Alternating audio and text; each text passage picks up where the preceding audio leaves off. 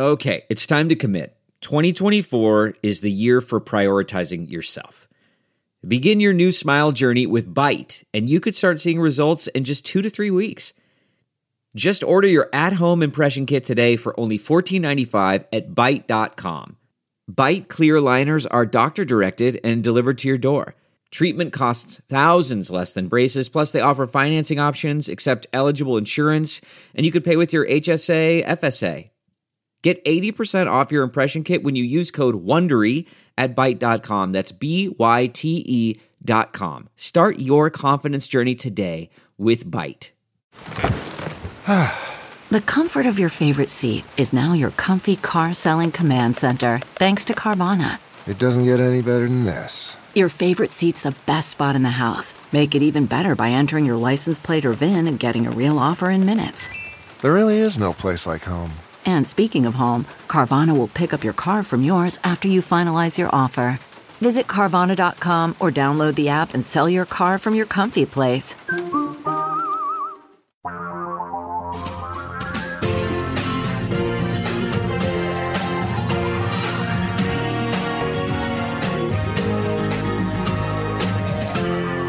This is the Thom Hartmann Program.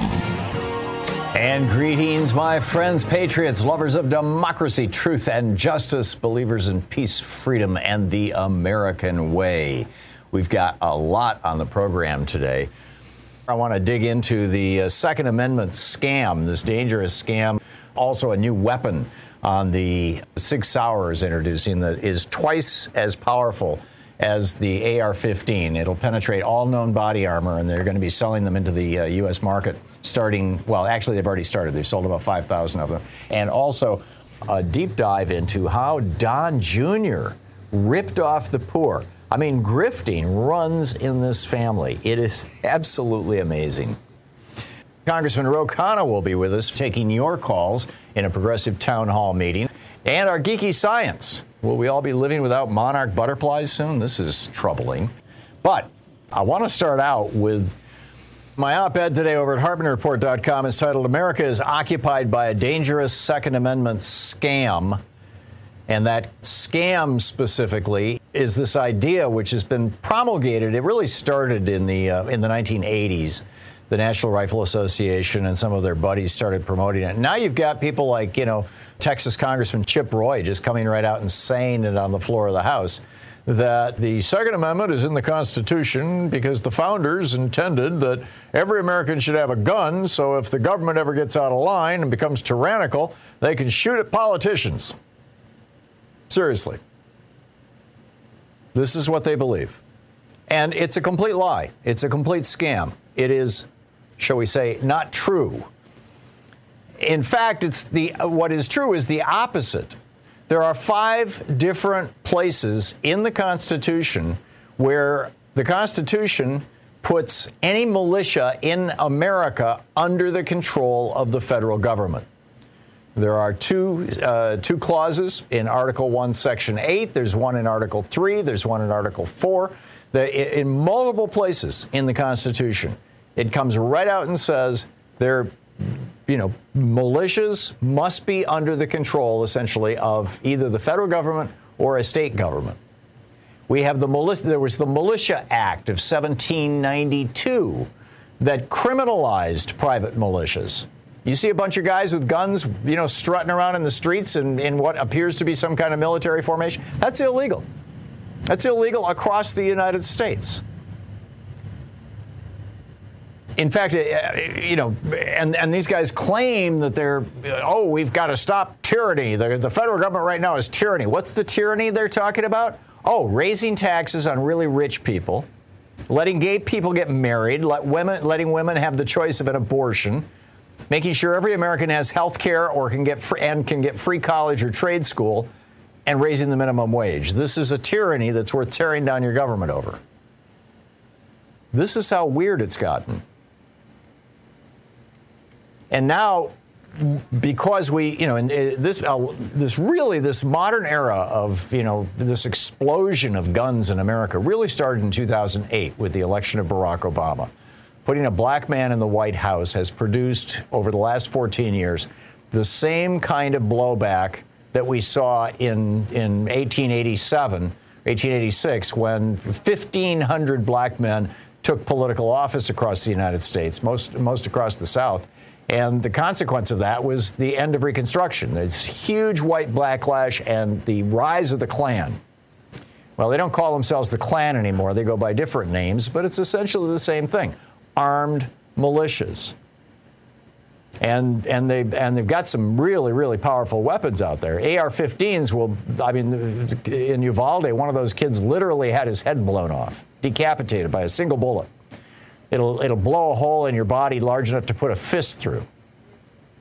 And now, Sig Sauer has come out with a new weapon that can penetrate any kind of body armor sold,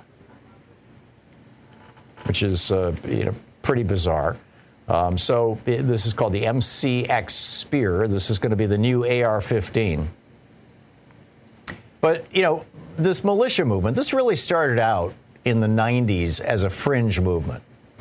In 92, you had Ruby Ridge, Randy Weaver. In 93, you had Waco with David Koresh. In 95, you had Tim McVeigh blowing up the Oklahoma Federal Building, killing 168 people, 19 of them children, and crippling or injuring more than 680 others. And then they kind of went quiet after that. After Tim McVeigh blew up the Federal Building and the tyranny didn't end, everybody kind of, but, the FBI started looking for people. They went underground until Obama was elected. I opened my book on the hidden history of guns and the Second Amendment with the story of going to a gun range in Mason, Michigan, Christmas Eve, or the week of Christmas in 2008. Obama had just been elected about 4 weeks earlier. And, they were out of ammunition, or very, very low. They would only sell me one box of bullets. My brothers and I were going to do some competitive shooting on the range that they have there in Mason. And, I said, why? And the guy said, it's that N-word who just got elected to the White House. I mean, he didn't say it quite like that. You understand what I'm saying? And, in fact, it was such a panic. There was such a panic around ammunition and weapons. There's a Wikipedia page for it. It happened in 2008. It happened again in 2012 when Obama got reelected. There was a second panic where you couldn't find weapons and ammunition. So what does the Constitution say about this? Article 1, Section 8 says that the Congress shall have the power to provide for calling forth the militia to execute the laws of the nation, suppress insurrections, and repel invasions. Well, what was January 6th if not an insurrection? It goes on to say the Congress shall have the power to provide for organizing, arming, and disciplining the militia. Well, if the government is organizing it, it's not a private militia. If the government is arming it, it's not a private militia. If the government is disciplining, it's not a private militia. And then it goes on, Article 1, Section 8 goes on to say, reserving to the states respectively the appointments of the officers and the authority of training the militia according to the discipline prescribed by Congress. In other words, the only militias that are legal in the United States are the military and the National Guard, the state militias. We had the Militia Act of 1792, as I mentioned. Then there was a Militia Act of 1903 that created the modern day, what we call the National Guard. Article 4, Section 4 of the Constitution guarantees us a Republican form of government when ordered by either the Congress or the president against domestic violence. Another reference to this. Article 3, Section 3 defines treason. It's literally the only place in the Constitution where a crime is defined. And this is what it says. Treason against the United States shall consist only in levying war against them or in adhering to their enemies, giving them aid and comfort. Well, how is attacking the Capitol building not levying war against the United States government? War is the use of political violence to achieve political ends. And that was, in my mind, very clearly levying war against the government. So what do we do about this? Well, it turns out all 50 states have already made it illegal for these militias to exist, essentially. as has the Supreme Court. For example, the Virginia Constitution, which was written in 1776 with the assistance of James Madison and Thomas Jefferson, the Virginia Constitution, and George Washington. The Virginia Constitution says that a well-regulated militia composed of the body of the people trained to arms is the proper, natural, and safe defense of a free state. The standing armies in times of peace should be avoided as dangerous to liberty, and that in all cases the military should be under strict subordination to and governed by the civil power. In other words, if you want to walk around with a gun and cosplay being a revolutionary patriot or a Klan terrorist, you've got to operate under direction of the governor or the president. In this case, I was reading the Virginia Constitution. That would be under the state of Virginia. The only two states that don't, in their constitutions, outlaw private militias are Georgia and New York. 29 states have specific laws outlawing private militias. 25 states have laws that generally prohibit, this is a quote, generally from the Brennan Center, generally prohibit teaching, demonstrating, instructing, training, and practicing in the use of firearms, explosives, or techniques capable of causing injury or death for use during or in furtherance of a civil disorder. And the Supreme Court in 1886, this is, when Morris and Remick Waite was the Chief Justice of the U.S. Supreme Court. This is the same year we got corporate personhood, in theory anyway. 1886 in Presser v. Illinois.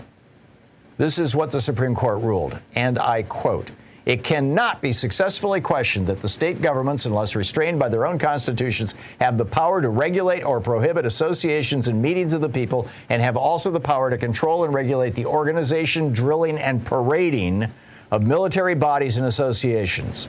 The exercise of this power by the states is necessary to the public peace, safety, and good order. To deny that power would be to deny the right of the state to disperse assemblages organized for sedition and treason, and the right to suppress armed mobs bent on riot and rapine."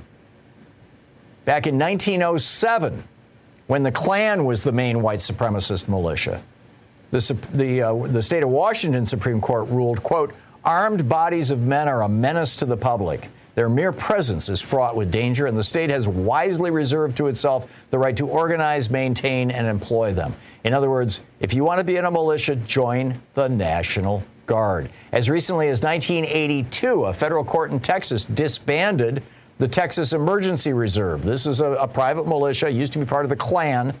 They were harassing Vietnamese fishermen, and they were banned from, quote, "trading and parading in public with firearms." Yesterday, I told you about how 1 in 5 Americans now think violence is justified for political purposes, and roughly 18 million Americans, when asked, "Are you willing to kill another American to accomplish a political goal?" say yes.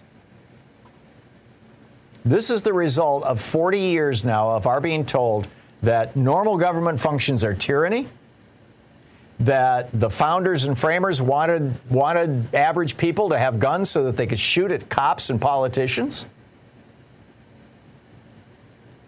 And I'm telling you, the proverbial chickens are coming home to roost. This is a dangerous time in America. We've got militias out there that are, threatening people who have testified against Trump, who are threatening people of color, who are protesting our queer brothers and sisters. And I mean, it goes on and on and on. The threat to liberty in the United States is now coming from people who claim to be acting on behalf of liberty in the United States, if that's not ironic enough for you.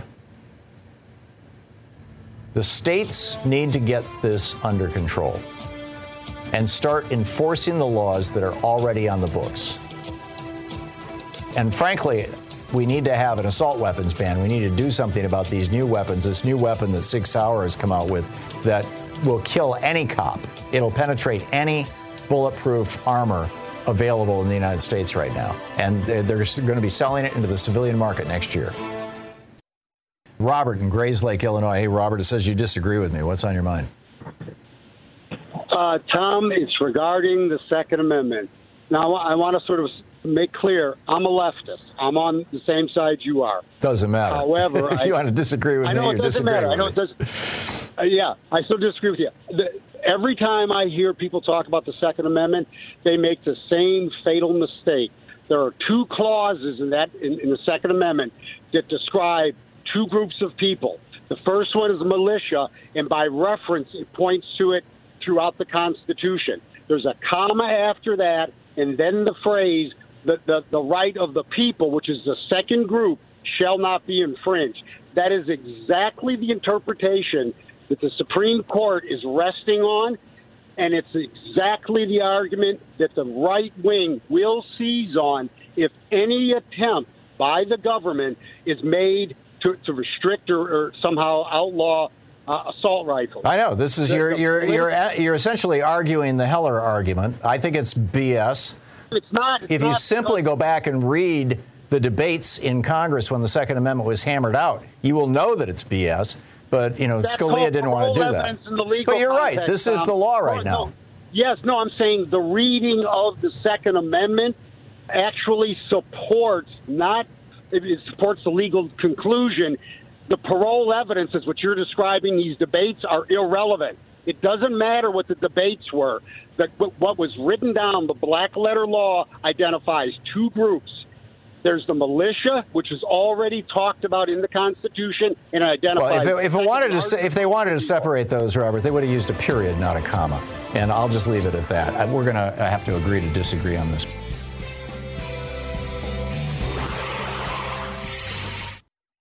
Sometimes Louise and I just crave a restaurant-quality dinner at home without doing all the work or driving. Well, Cook Unity is the first chef-to-you service delivering locally sourced meals from award-winning chefs right to your door every week. And it appears to be less expensive than other delivery options. Go to cookunity.com/Hartman with two N's or enter the code Hartman with two N's before checking out for 50% off your first week. We just received our first meals from Cook Unity, and what a huge difference it is to get the best chefs in the country to bring creative, delicious meals to us and you every week. Every meal is handcrafted by chefs and made in local micro kitchens, not large production facilities. We just had the Chipotle maple glazed salmon with green beans and mango pico de gallo. It had everything we love in a meal. They have all sorts of options like vegan, paleo, pescatarian, gluten-free, and more. Menus are posted 2 weeks in advance, so you have plenty of time to choose. Experience chef-quality meals every week delivered right to your door. Go to cookunity.com/Hartman with two N's or enter the code Hartman with two N's before checking out for 50% off your first week. That's 50% off your first week by using the code Hartman or going to cookunity.com/Hartman. CarMax is putting peace of mind back in car shopping by putting you in the driver's seat to find a ride that's right for you. Because at CarMax, we believe you shouldn't just settle for a car. You should love your car. That's why every car we sell is CarMax certified quality, so you can be sure with upfront pricing that's the same for every customer. So don't settle. Find love at first drive and start shopping now at CarMax.com. CarMax, the way car buying should be.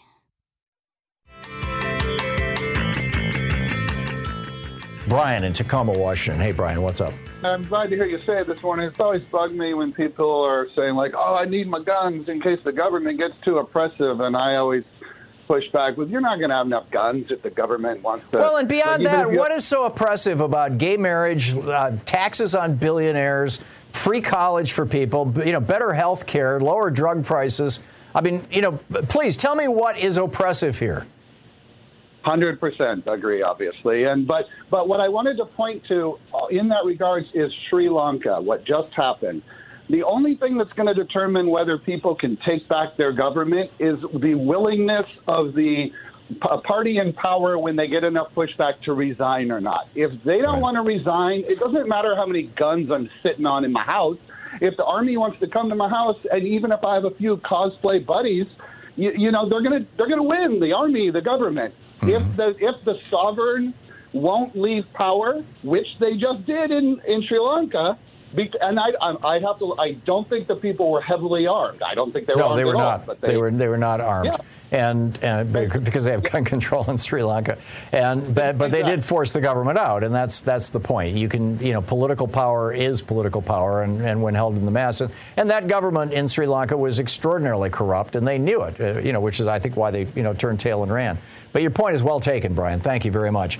Alfredo in Mountain View, California. Hey, Alfredo, what's up? Hi, Tom. Thank you for taking my call. I think I was listening to you yesterday, and you mentioned that stripping Senator Joe Manchin from his committee assignments would be a good idea. However, wouldn't that give the Republicans a majority on the Senate? Yes, it would. Wouldn't that be worse? Well, A, I'm not saying we should do this. I'm saying I'm no longer afraid of doing this. And there's a difference, but, A. B, the guy who got me going down this road was Robert Reich. And his point was that we're in 10 weeks or so, we're going to go to the American people. The Democrats are going to go to the American people and say, reelect us. Keep us in power in the Senate specifically. And the American people, many of them, particularly low information voters, which is more than half of America, frankly, they're going to say, wait a minute, you've got the Senate, you got the House, you got the White House, you didn't do squat. Why should we put you back in power? So if we were to strip Joe Manchin of his committee assignments, and I would probably toss Kyrsten Sinema into that too, but if we were to strip him of his committee assignments and he was to do what the guy who followed him as governor of West Virginia, Jim Justice, did. Jim Justice was elected as a Democrat to the governorship, and then, when Trump was elected in 2016, Jim Justice flipped to becoming a Republican. He's still the governor of West Virginia, I believe. If Joe Manchin did that and flipped to becoming a Republican, yes, we would lose control of the Senate. Then our pitch in November to the American people is give us the Senate and we'll show you what we can do. Rather than, we've already got the Senate, but we really just need a little more of it. And Robert Reich, who's no dummy, I mean, he worked in the White House all those years as Clinton's labor secretary, says that he thinks that would be a stronger argument. I can't dispute that. I'm not saying that it should be done, but I'm saying I'm no longer afraid of holding Joe Manchin to account. Yeah, I agree with that view, and I think Robert Reich is a very respectable guy. I agree with that. Yeah. Well, thank you. You're welcome, Alfredo. Thank you for the call. Randall in Oklahoma City. Hey, Randall, what's on your mind today? Well, I know a lot about these militias because 168 dead Oklahomans, and the government knew these militia movements were going, and whatever, and the guy that did it was in the Army in the Gulf Tim McVeigh. War. Yeah. Yeah, and he had killed people. He was a machine gunner on a Bradley tank. Anyway, that stuff is deadly, and I knew a guy that died there. Anyway, that's. But after that, they kind of went away because the government said, "Boy, this is a problem." You know how you close the barn door after the horse gets out. Well, they went after and it didn't really make the news. They knew how to keep it out of the news because that would. Well, that also helped lead to the assault weapons ban in 1995, I think it was, that Bill Clinton got that passed, 94 or 95. Yeah, and they lost the House or the Senate or something. I don't remember it. Yeah. They paid a price for it in the. That was the Gingrich Revolution. Yeah.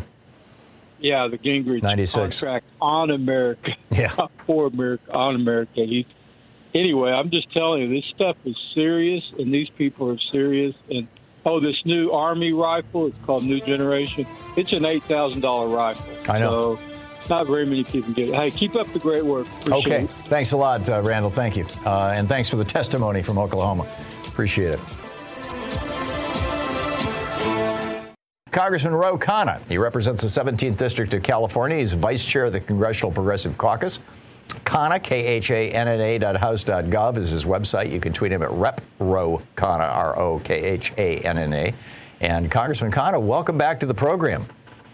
Thank you for having me. Appreciate it. Yeah, my pleasure. And thank you for doing this. So President Biden this week didn't quite declare a climate emergency, but he did put forward some executive orders that seemed of some consequence. I'm curious your thoughts on that. And then you've got this CHIPS legislation that Bernie actually dropped by either last Friday or Monday, I forget which, but a couple of days ago and weighed in on. So your thoughts on those things? Yeah, so I just saw Senator Markey this morning, who was with the president, and the good news is the president put climate and emergency, I think, in the same sentence, and now he's just got to go one step further and declare a climate emergency. The executive actions that he has taken are strong. I mean, they increase the EPA's ability to regulate, but what a climate emergency would do is actually allow him to transfer funds to be able to invest in solar and wind and heating pumps and other renewable energy. I mean, remember what Trump did when he declared a border emergency. He was able to actually use funds for the border. And it would also give him the ability to deny permitting for new fossil fuel projects on federal land that are going to cause a great CO2 emission. So I believe maybe he's going to give another month or so in hopes that the inflation numbers will come down and still there could be some climate deal. But eventually I'm pretty confident he is going to declare the climate emergency. On the CHIPS bill, I fundamentally believe we have to reindustrialize this country. We've got to bring production back. We've got to get jobs. But I agree with Senator Sanders' point that you can't just have a blank check to these semiconductor companies. And one of the things that we're working on as a progressive caucus is to pass this, but to make sure that the money can't go into stock buybacks, that the money actually has to go into production in the United States, building the factories here in the United States. Yeah, well, it seems like a great first step. Is there anything else you want to flag for folks before we get started, or you want to start picking up phone calls here? Well, we go to phone calls. I think those are the two key issues. There you go. Okay, thank you. Bill in Sierra Blanca, Texas. Bill, you are on the air with Representative Khanna. Thanks, Tom. Representative Khanna, I have great respect for your work, but I want your thoughts on this, Congressman. As you know, President Biden went to Saudi Arabia, and we all know that he's trying to get more oil. And unfortunately, that's what the American people want. It's critical to getting him reelected, or I guess for the midterms, I'm sure. However, don't you think that it would have been better for President Biden to go to Iran that has vast quantities of oil that could be released instead of Saudi Arabia, where he got bolstered and slammed? Now we have China going to form an alliance for drones in Iran. So what do you think? Well, Bill, look, I was opposed to him going and meeting MBS. Senator Sanders and I, as some of the listeners will know, have led the effort to stop the Saudi brutal war in Yemen. MBS is most responsible for that war. He's most responsible for the killing of Khashoggi. There's no reason he should have met. The Saudis are playing us. It's not like they're increasing suddenly production. There are other things we can do to lower oil prices, starting with stopping the export of our oil, which we didn't do before 2015. We can exempt European allies, but there's no reason to be exporting our gasoline and oil around the world right now. And second, we could be buying the oil at the dips like now, and then selling it back to the American public at a lower price to put downward pressure. That's what the Strategic Petroleum Reserve is. So I don't think this trip is going to succeed in getting Saudi Arabia to do anything. And unfortunately, I think it compromised some of our leverage, where President Biden had said he was going to make Saudi Arabia a pariah state and end the war in Yemen, and it's given away some of our leverage. Diane in St. Paul, Minnesota, you are on the air with Representative Khanna. Hello, and thank you for taking my call. I am very concerned with what seems to be pandering to the religious right for the Supreme Court. What can be done to secure the separation of church and state? Well, we need to continue to pass legislation in Congress that makes that clear. I mean, the Supreme Court has been eviscerating it, allowing for school prayer, allowing for religious speech in school settings. And so Congress, I think, needs to step up and say there are certain things that are coercive speech and push back. I mean, one of the things we need with an expansionist Supreme Court in terms of an active Supreme Court is for Congress and the executive branch to push back in the other direction. You know, the IRS has not meaningfully enforced the nonprofit law against, or the IRS rules against nonprofits engaging in political activity, basically since the Reagan administration. Any way to push that? Yeah, I mean, I think we should be making sure that the institutions aren't engaged in political speech. And there's a line. I mean, look, we can welcome people who have a faith and we should to participate in the political process. I think what people don't want is the coercion. They don't want in the public's face in schools and in public institutions to be coerced under a certain faith, because the whole point is to have multiple faiths in this country. Morris in Long Beach, California. You are on the air with Congressman Khanna. Congressman, I know you and the other House, but does Chucky have a plan to deal with the obstructionists in his own party? Mr. Schumer, Chuck Schumer. Does he have a plan to deal with the obstructionists in his own party? I'm talking about Manchin, and I'm talking about Sinema. Now, the Grim Reaper, he don't have a D in front of his name, so we don't expect nothing from him. But Manchin's got a D in front of his name, and so does Sinema. Does Chuck Schumer have a plan to address the obstructionists in his own party? Otherwise, we can't go nowhere. But thank you for this time. And good morning, time. Bye-bye. Thank you. Well, look, I think Senator Schumer has been trying. He's been sitting down trying to get a deal with Senator Manchin, and the reality is that it hasn't gone anywhere. And this is why we're saying we need more than a 50-50 Senate to get these things done. I mean, it's really been two senators that have prevented a lot of the president's agenda from going through, and the Republicans. But I believe that Senator Schumer is going to continue to try, and the hope now is that if the inflation numbers come down, which they will in August, the August report, that we can get something done on climate. Ed in Chicago, just a minute to the break. Ed, you got a quick question? Yeah, is there a talking point czar for the Democratic Party? When a Democratic representative comes up with a great point, it disappears, compared to when a Republican representative comes up with a great point, the entire party jumps on it like a dog with a bone. Don't you guys get a list every day of possible talking points from your colleagues that would make great talking points? Ed, we do get them from the White House and the Speaker. The Republicans, of course, have a much bigger media chamber and an echo chamber, and we've talked about this a number of times. They've invested in talk radio. They've invested more in cable networks, in bloggers, in an echo chamber on Facebook. But, we need a more coordinated response and punchy. It doesn't just have to come from the top, more of a grassroots ability to have the message. And two, we need to have more infrastructure to amplify it. We'll be back with more of your calls for Congressman Khanna in just a moment. You can find his website at Khanna, KHANNA.house.gov. You can tweet him at RepRoKhanna.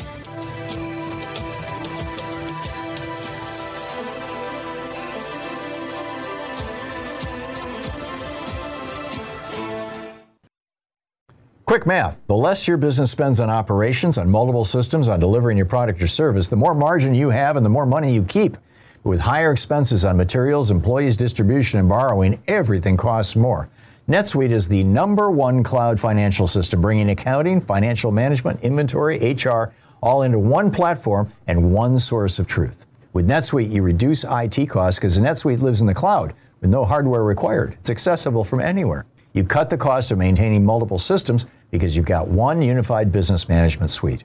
You improve efficiency by bringing all your major business processes into one platform, slashing manual tasks and errors. Over 37,000 companies have already made the move. So do the math. See how you'll profit with NetSuite. By popular demand, NetSuite has extended its one-of-a-kind flexible financing program for a few more weeks. Head to netsuite.com/Hartman with 2 N's. netsuite.com/Hartman. That's netsuite.com/Hartman. Delve into the shadows of the mind with Sleeping Dogs, a gripping murder mystery starring Academy Award winner Russell Crowe. Now available on digital. Crowe portrays an ex-homicide detective unraveling a brutal murder he can't recall. Uncovering secrets from his past, he learns a chilling truth. It's best to let sleeping dogs lie. Visit sleepingdogsmovie.com/Wondery to watch Sleeping Dogs, now on digital. That's sleepingdogsmovie.com/Wondery.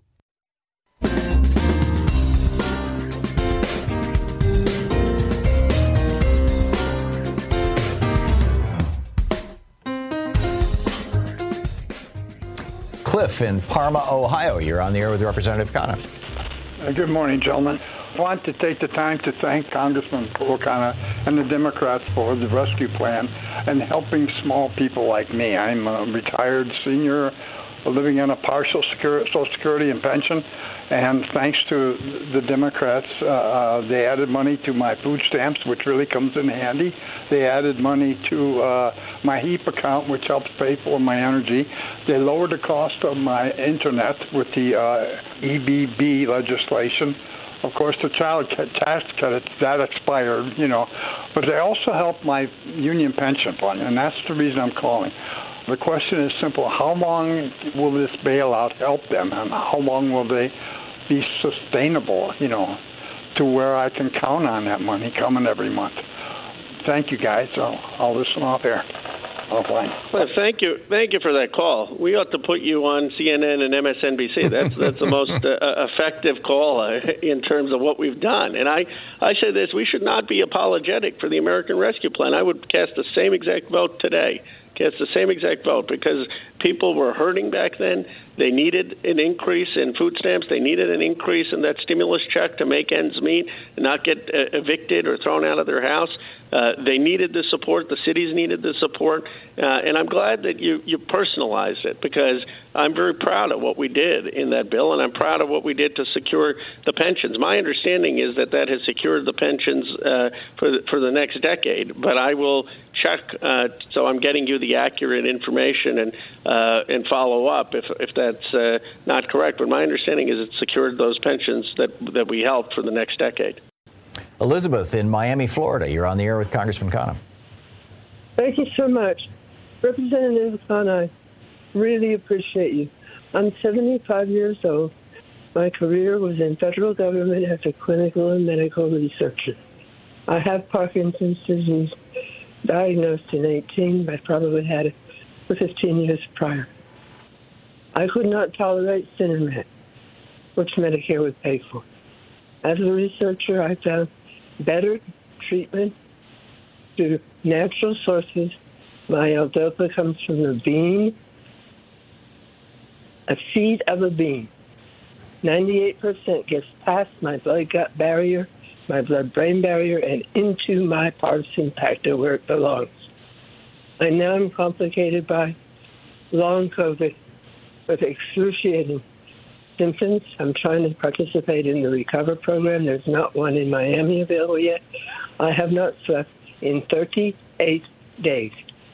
Saved my life since December 13 when it hit me.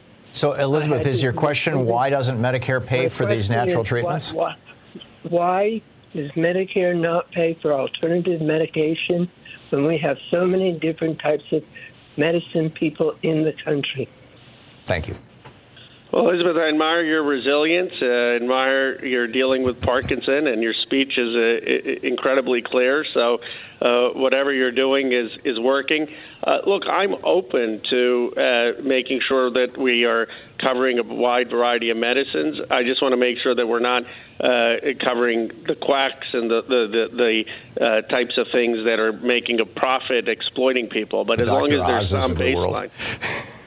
Yeah, exactly. Yeah. As long as there's some baseline to it, I understand that there are many traditions of medicine, but we got to protect people from people who are just trying to exploit it to make a profit. Mike in Marshalltown, Iowa. You are on the air with Congressman Khanna. Hey, thanks, guys. Mr. O'Connor, I had a question about my Part D insurance and how these insurance companies can regulate my Part D insurance, because I was getting two medications, and one of them was clopidogrel, and it was a medication I'd been taking for 4 years. Now it cost me $11, but I can get my medication now instead at the VA for $8, and I don't understand what these insurance companies are trying to do. Thank you for taking my call. Well, look, I think these insurance companies are the biggest part of the problem in the medical system. I mean, the idea is that they are making all of these profits, and they are passing it down to people like you. And that's why we need Medicare for all, which isn't going to have these copays, which isn't going to have these deductibles, and everyone has to pay something for it. Bernie Sanders was very honest about that. Everyone, health care isn't free. Everyone will pay something into it, but it's going to be far, far, far less than you're paying right now for the drugs, for the copays, for the deductibles. Mary in Las Vegas, you're on the air with Congressman Khanna. Hi, Congressman. Is there any way they can make a change to the 401k where you can draw down a certain dollar amount so that you could put it down on your mortgage to help pay your mortgage off faster or pay it off completely? Because my interest rate's lower than low.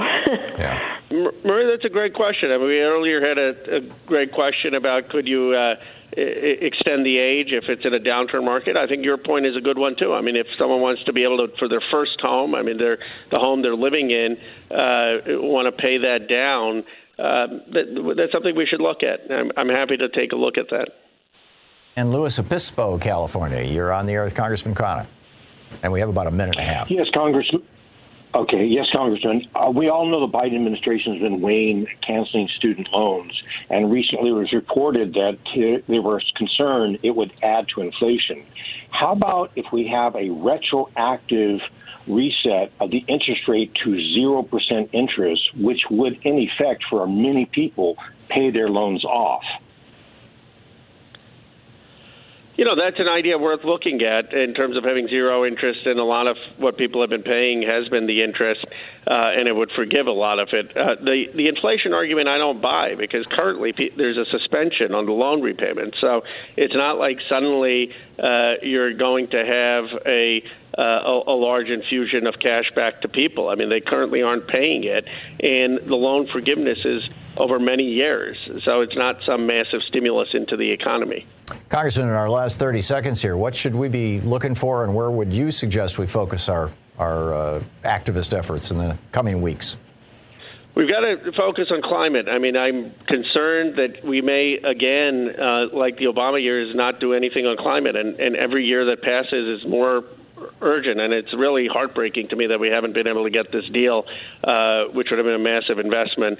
And then we've got to figure out what more we can do on lowering prices and having bold government action on the economy. I mean, I think that is going to be the defining issue as we head into the fall. Thank you so much. Thanks so much for dropping by, Congressman. It's always great having you. I'm great. A lot of great ideas today. Enjoyed it. Indeed. Thank you very much. Thank you. Yep. This is from the New Republic, newrepublic.com. It's an article by Joe Rubin. It's titled, How Donald Trump Jr. Promised and Failed to House the World's Poor. And this is just incredible. I'm just going to share some excerpts from this article with you. We'll just pop through it. Back in 2010, Trump Jr. and his business partners made a surprising vow to build millions of units of prefabricated low-cost housing for some of the world's poorest families and ship them to countries around the globe. And so basically, he was going to sell these house kits, right? A home and a kit, complete with a wind turbine that goes on the roof. The business plans included Donald Trump Jr.'s photograph and financial projections that indicated hundreds of thousands of homes would be built, creating billions of dollars in revenue. And in reality, all we were able to find, this is the reporters, are a few properties that the company built, including one for the mayor of North Charleston, South Carolina, a major booster of the company, and a handful of kits the company sent abroad. In the process, they left investors high and dry and sued creditors rather than paying them what they were owed.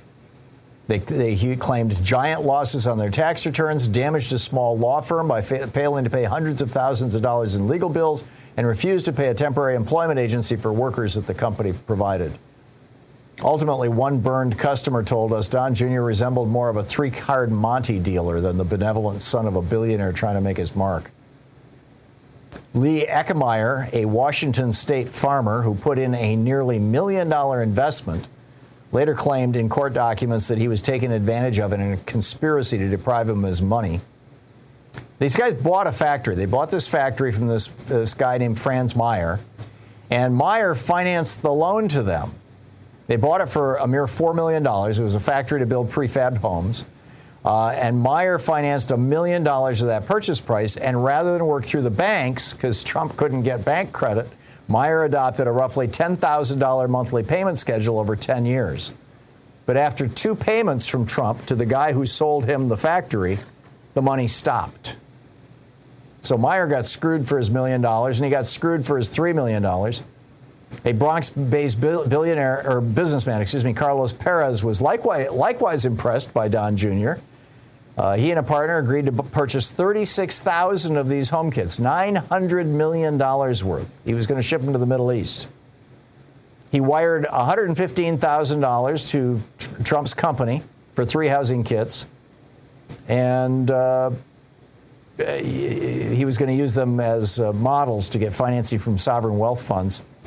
And when the shipping container arrived, he wrote a letter to Don Jr. complaining that the container was filled with garbage. In another email, he said there were no windows, no doors, no cabinets, no plumbing, no electrical, no cables, no reinforcing bars. Even after phone calls and visits to Trump Tower, Trump Jr. refused to give him his money back.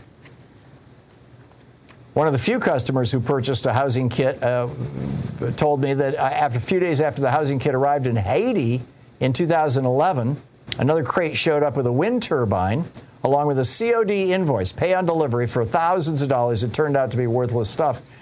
Because the Haitian small businessman had also been promised he could be a sales rep for this exciting-sounding company led by the son of a billionaire, he decided to pay up. He paid the COD invoice. But the turbine proved worthless, as Sully said, describing it as impossible to put together and missing parts. So Trump Jr. is collecting millions and millions of dollars from investors, hundreds of thousands of dollars from people purchasing these home kits, or millions of dollars from these people purchasing them. He ships out a little bit of junk. People threaten to sue him, and his response is, you sue me, I'll sue you back, and my pockets are deeper. And so people are just walking away saying, okay, I just lost $1 million. It's like grifting runs in their family. It's pretty breathtaking, isn't it? It's amazing. It's over at the New Republic if you want to read the whole thing. It's like a 15, 20-page long article. It goes into a considerable depth, and every layer of it is just more and more corrupt, more and more sleazy. It's incredible. All righty, let's pick up your phone calls here. Steve in Sebring, Florida. Hey, Steve, what's on your mind today? Oh, hi, Tom. I had a story about Paul Manafort's father. He was the mayor of New Britain, Connecticut, from 68 to 72. He had a construction company, and he was a big grifter. While he was mayor, he made a secret deal with the president of Central Connecticut State College, which I went to back in late 60s and the 70s. And one morning, people came into the campus to park, and they found out there were coin-operated toll gates, and it caused a big mess around college. Students protested. They tore down the gates. A big mess. The president said, well, if we didn't have the toll gates, we'd have to charge you more for your parking sticker. And they stopped traffic around the college. And Paul Manafort came out in his suit, and somebody said, there's Manafort now. And he says, and one person said, hey, what kind of kickback deal have you got going with the college? And then somebody yelled out from the crowd, and he says, oh, don't confuse Manafort with a fax. And now, a couple of years ago, they made a street sign for his father, Paul Manafort Drive or something, next to the college. And there's a black woman came to the town council in New Britain and said, hey, that ain't right. But she did it because of his son. And I'm saying it's not just because of that. It's because he was a grifter, too. Yeah. And they rechanged the street named after a Central Connecticut State alumni, a black man who was the first ambassador for the United States. Amazing. What a story. Amazing. It reminds me of Jared Kushner. You know, his dad was convicted of being a grifter, went to prison for being a grifter, and now his son's a grifter who just extracted $2 billion from Saudi Arabia. And who convicted him? You know who convicted him? The ex-governor of New Jersey convicted him. That's why he couldn't get into Trump's, orbit to get a job with Trump organization in Kushner Washington. Sr. you're talking about, or? Yeah, Kushner Sr. was convicted by that governor. You know the ex-governor. It's on ABC. Yeah, are you talking about Chris Christie? Oh, Chris Christie. He got Kushner. Oh, that's convicted. right. You're right. Yes. He was the federal prosecutor who put Kushner's dad in prison. And you're absolutely right. And that's why when Kushner got into the White House, he prevented Chris Christie, because Chris Christie was in line to be chief of staff. Right. Yeah. And Mark Meadows right. got the job instead. Oh, yeah.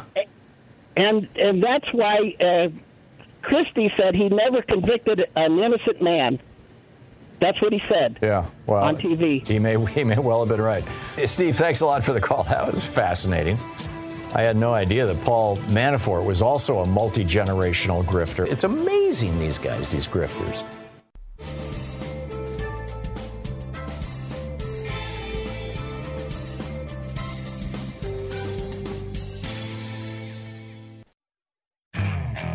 Okay, picture this. It's Friday afternoon when a thought hits you. I can spend another weekend doing the same old whatever, or I can hop into my all-new Hyundai Santa Fe and hit the road. With available H-Track all-wheel drive and 3-row seating, my whole family can head deep into the wild. Conquer the weekend in the all-new Hyundai Santa Fe. Visit HyundaiUSA.com or call 562-314-4603 for more details. Hyundai, there's joy in every journey. This is the Thom Hartmann Program. Our book today is by Vicki Ward. It's titled Kushner, Inc., Greed, Ambition, Corruption. This is from Chapter 2. It's about Jared Kushner's childhood and his father, Charlie. As Jared Kushner grew into his teens, attending the Frisch School, a co-ed modern Orthodox yeshiva in Paramus, New Jersey, where he was an average student, ranked in the third track of 5 in his grade, his father aggressively built an empire for his firstborn to inherit. It was a pedestrian colossus, tens of thousands of so-called garden apartments, multifamily buildings surrounded by landscaping, mostly in New Jersey.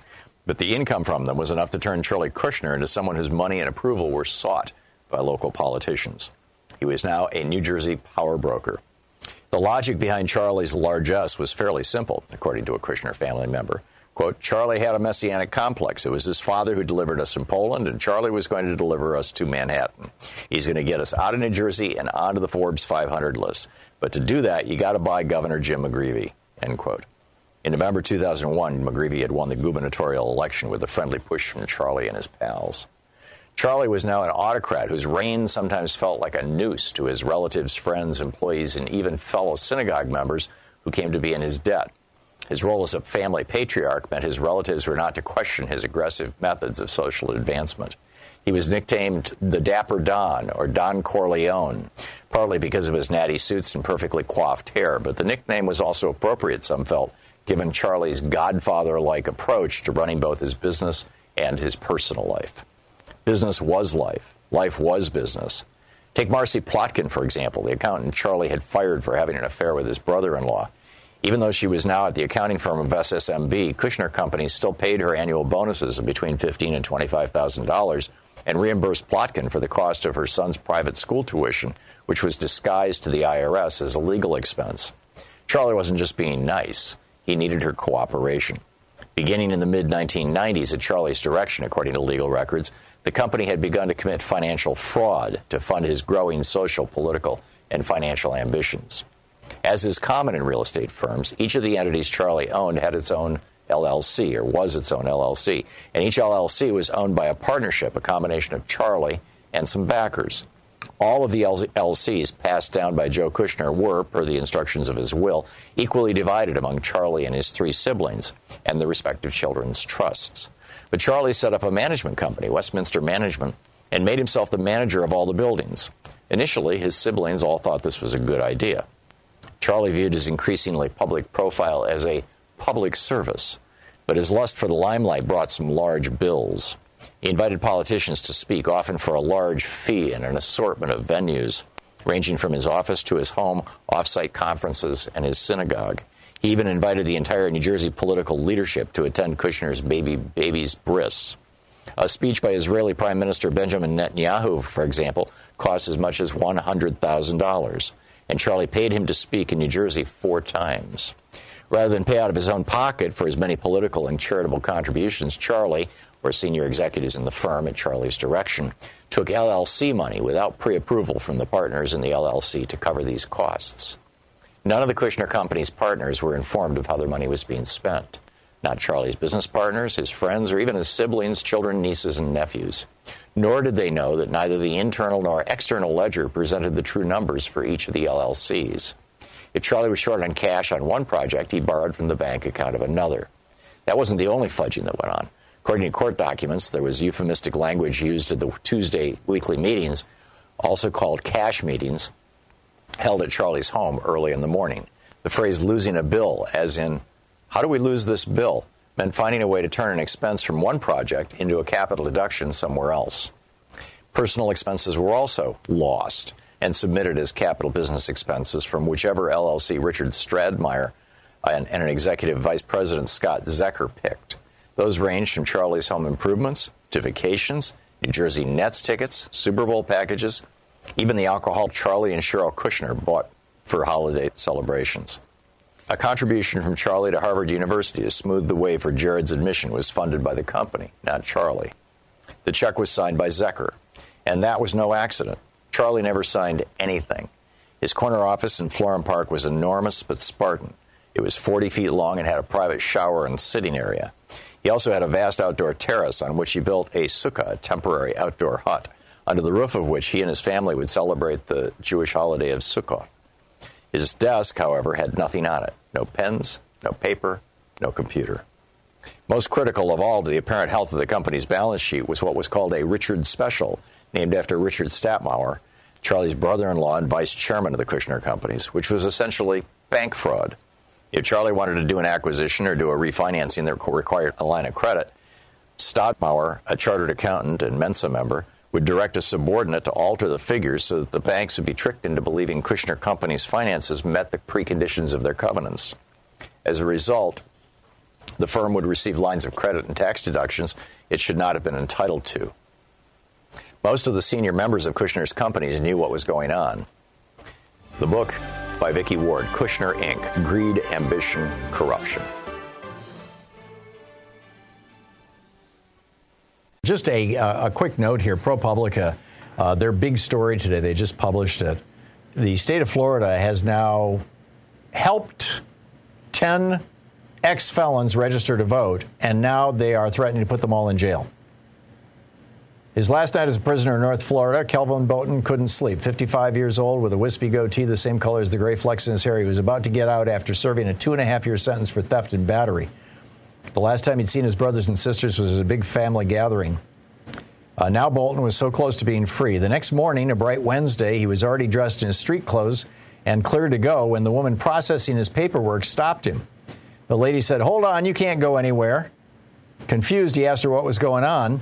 She said there was a warrant out for his arrest for incidents in 2020.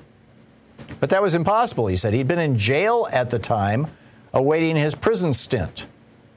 Guards put him in a van, drove him an hour and a half to another jail. There he found out what he'd done wrong. He had voted. In 2018, voters overwhelmingly passed Amendment 4 in this ballot initiative, which said that ex-felons could vote.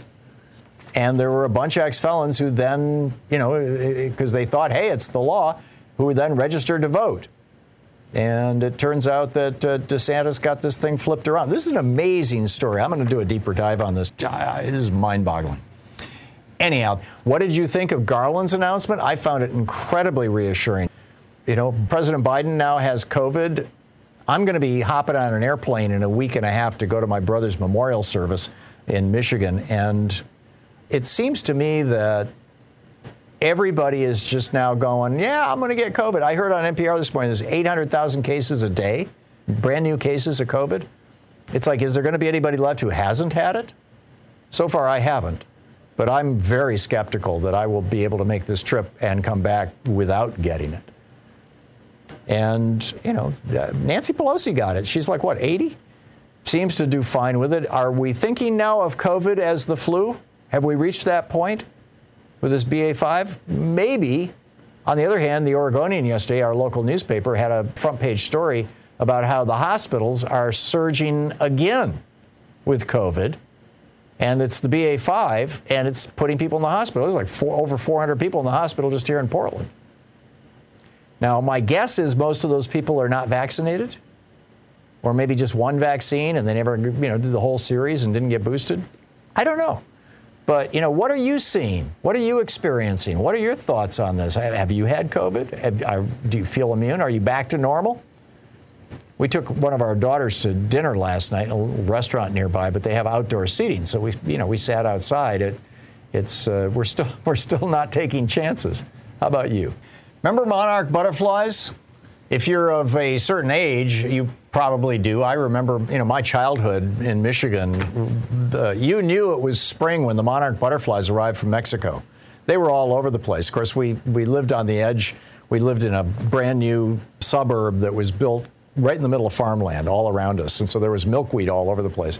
But I just remember monarch butterflies always, everywhere. I haven't seen a monarch butterfly in years. And this new study, it just came out today. It was just published. Stuart Pym at Duke University said this is a devastating decline. This came from the International Union for Conservation of Nature. And they have now listed the monarch butterfly, put it on their red list of threatened species and listed it as endangered. That's just 2 steps from extinct. They said that the North American population of monarch butterflies just over the last 10 years has declined as much as 10%. This is just another tragedy of nature. I mean, we can see what's going on, and it's just heartbreaking. So, picking up your phone calls here. Bob in Raleigh, North Carolina. Hey, Bob, what's up? Hey, Tom, how are you doing? I'm well. Thanks for listening to Sirius XM. What's on your mind? So I just wanted to offer maybe some suggestions that maybe for your trip for your brother's memorial, that is not inevitable that you're going to get sick. Right. That something that I've been using has been is basically sauna and cold, because it helps your innate and your specific crank your immune system. Huh.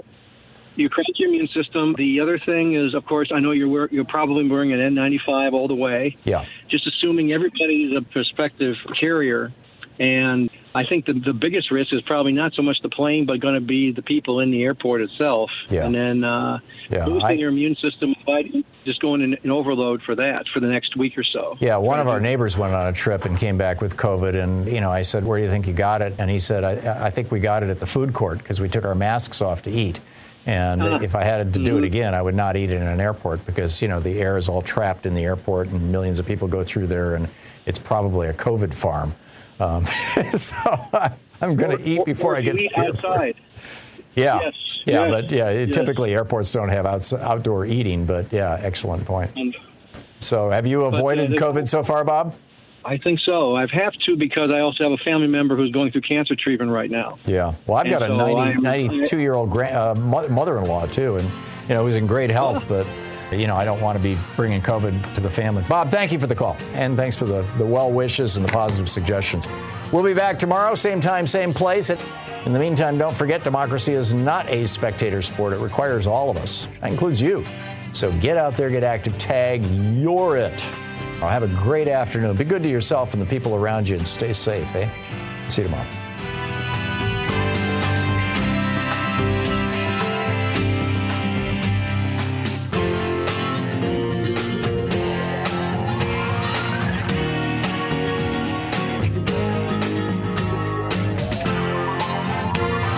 You've been listening to Thom Hartmann. For audio and video archives, visit ThomHartmann.com.